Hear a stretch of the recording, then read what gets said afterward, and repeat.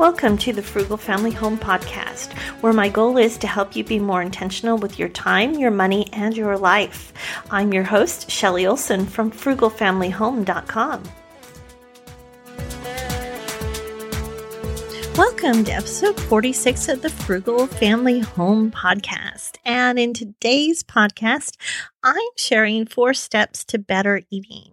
Now, if you're like me, you want to eat better, but you're not fanatical about it and have to go all the whole foods, all organic, all the time, then these 4 steps will help you make a transition from more processed foods to less processed foods to more natural, real foods for your family. Because eating better can be a challenge. It's easy to get stuck in a rut and eat the same things over and over, even if you desire to make better food choices. Because let's face it, things that are familiar often win out when you are short on time or don't have a detailed plan to make a change. But change can happen if you follow these 4 steps. And the first one is make small changes and build on them. Make a plan for making small changes over time. You need a plan for what changes will be easiest to get you started on your way to eating a little better. Don't try to make big changes right away. It almost always leads to failure.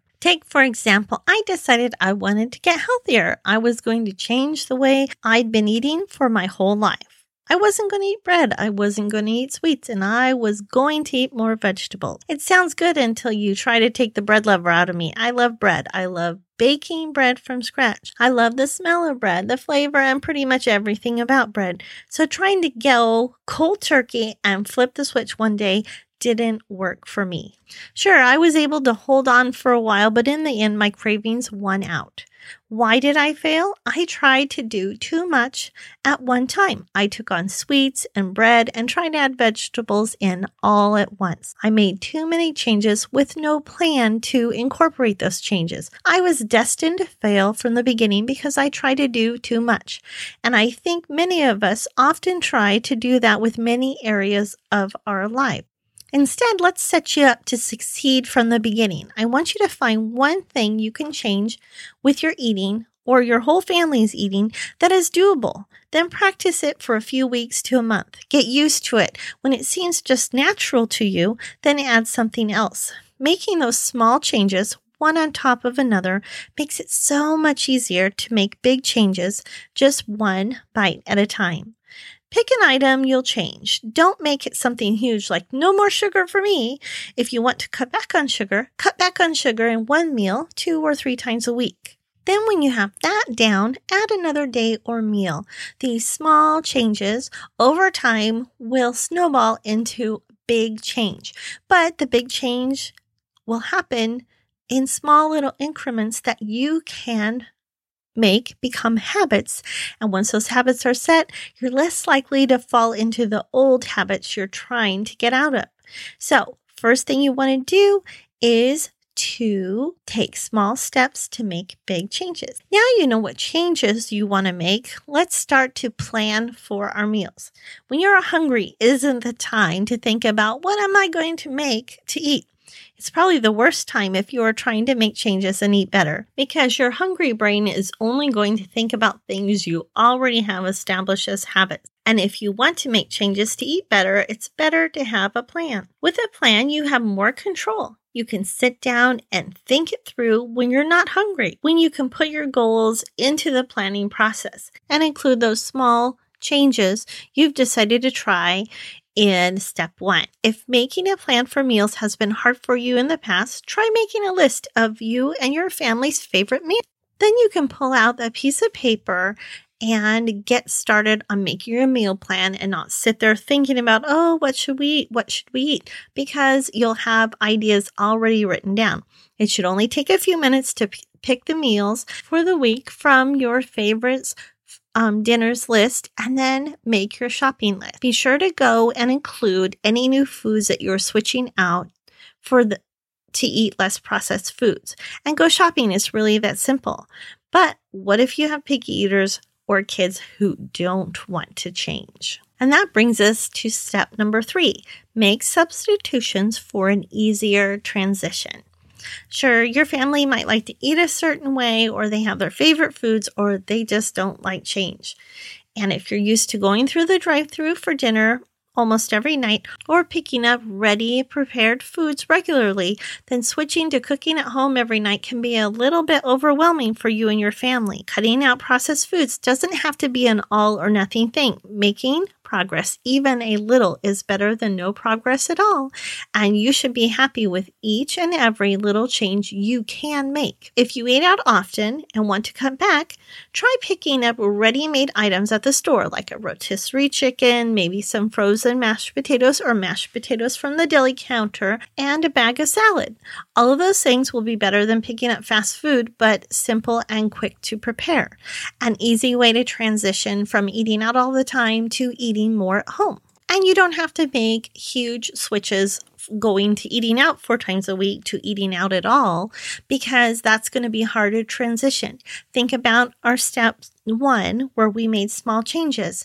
If you're eating out regularly, more than once a week, then cut back 1 meal out a week and try that out and switch it out for some ready prepared foods from the grocery store that you heat and eat at home.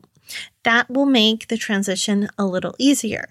Now, if you are used to using packaged or frozen or pre-made items from the store, then try making some of those yourself at home or switching them out for healthier, less processed versions. Switching to less processed versions of the same thing can be really helpful if you have picky eaters or people that don't like to change what they're eating, such as switching out the processed chicken nuggets for breaded real chicken strips in the freezer section you can cook at home that aren't pre-cooked.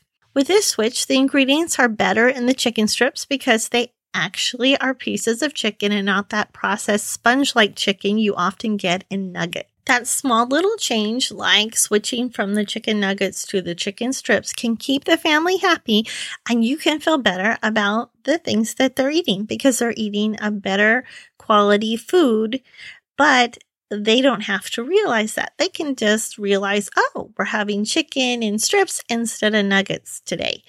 And it'll make them happy, and it won't take you much more time either. Then when you're ready, you can move to buying the fresh chicken breast at the store and making some breadcrumbs and actually breading the chicken yourself and baking it at home. It's another step towards eating better. And when you have a busy day, you can always rely on the pre-made chicken strips. But then when you have more time, you can add them yourself. Making small substitutions like foods like these that your family already loves can help make the transition to eating better, more easily done. So it's kind of like this slowly moving from the highly processed foods to the home-cooked foods.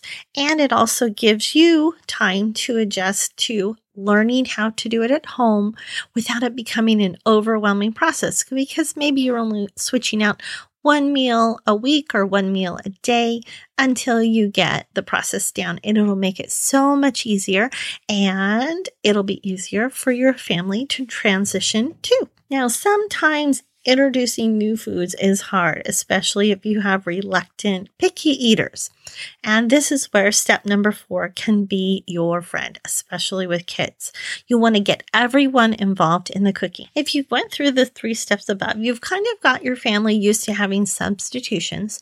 Now we're going to try to make a better quality dish of food, but have them help make it. This works really well with kids. My kids will eat just about anything I make, but it wasn't always like this. I had a picky eater. He didn't like meat. He didn't like certain textures, but with slow changes, he came around. And now he'll even eat tofu and loves it. Yes, it took time, but it was so worth it. And the quickest way I know to get kids or any family member to try something new is to have them help make it. Yes, at first the kitchen might be messier and there might be a lot of banging into one another as you're trying to all cook in the kitchen, but you'll end up with a family that can help make meals, which in the long run will do two things. One, you'll have help making meals for your family, and you won't be the one in the kitchen working all the time, but you'll have other people helping. And two, people don't normally complain about the foods they make themselves. So you can eliminate two problems by having your family help with meals. It'll be quicker for you because many hands make a task easier, and you won't have wasted food because very rarely will someone decide not to eat something they made themselves. Well, unless they really have an aversion to the food, and I can understand that. Now, if you're trying to get more veggies into your family, you would hide them, which I do with zucchini, but because my husband doesn't care for it. But when I hide it in the foods, he loves it. But it's better to get your family helping you make it, and then they'll more than likely like it. So let's take it, for example, roasted veggies are the easiest way to make vegetables appealing. I know I used to hate broccoli, but when it's roasted, the oven magically turns it into deliciousness. So if you're going to give roasted broccoli a try, you can buy a bag of broccoli that's frozen, or if you're used to using frozen broccoli and the price isn't too bad, buy fresh. And in the show notes, I'll have a link to how to cut it up to even use the stalks and make them appealing to eat. So you want to add your frozen or prepared fresh broccoli to a bowl. Have your kitchen helpers drizzle it with oil. Whatever oil you like is fine.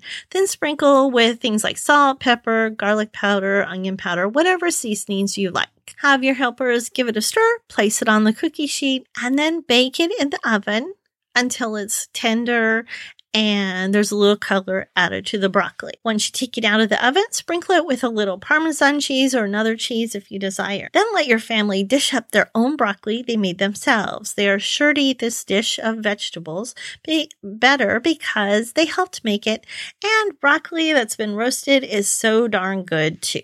So if you have picky eaters or kids or family members that don't like to try new things, be sure to have them come alongside you in the kitchen to help make it, because that can eliminate that hurdle of getting them to try something new if they make it themselves. Okay, so those are my 4 steps to getting started eating better. When you make small changes and have a plan for those changes, make substitutions that aren't drastic, and get everyone involved in the cooking process, you can succeed in making these changes stick. And right now, I'm working on making something to help with transitions from processed foods to less processed foods. I call these meals transition meals. Meals that you can use to transition your family from more processed food options to less processed food options to homemade options. If you're interested in finding out when it's available, come on over to the show notes and I'll have a sign up. You can sign up and then maybe answer a few questions for me about where you are in the process of making your own home-cooked foods, so I can tailor it to meet your needs even more.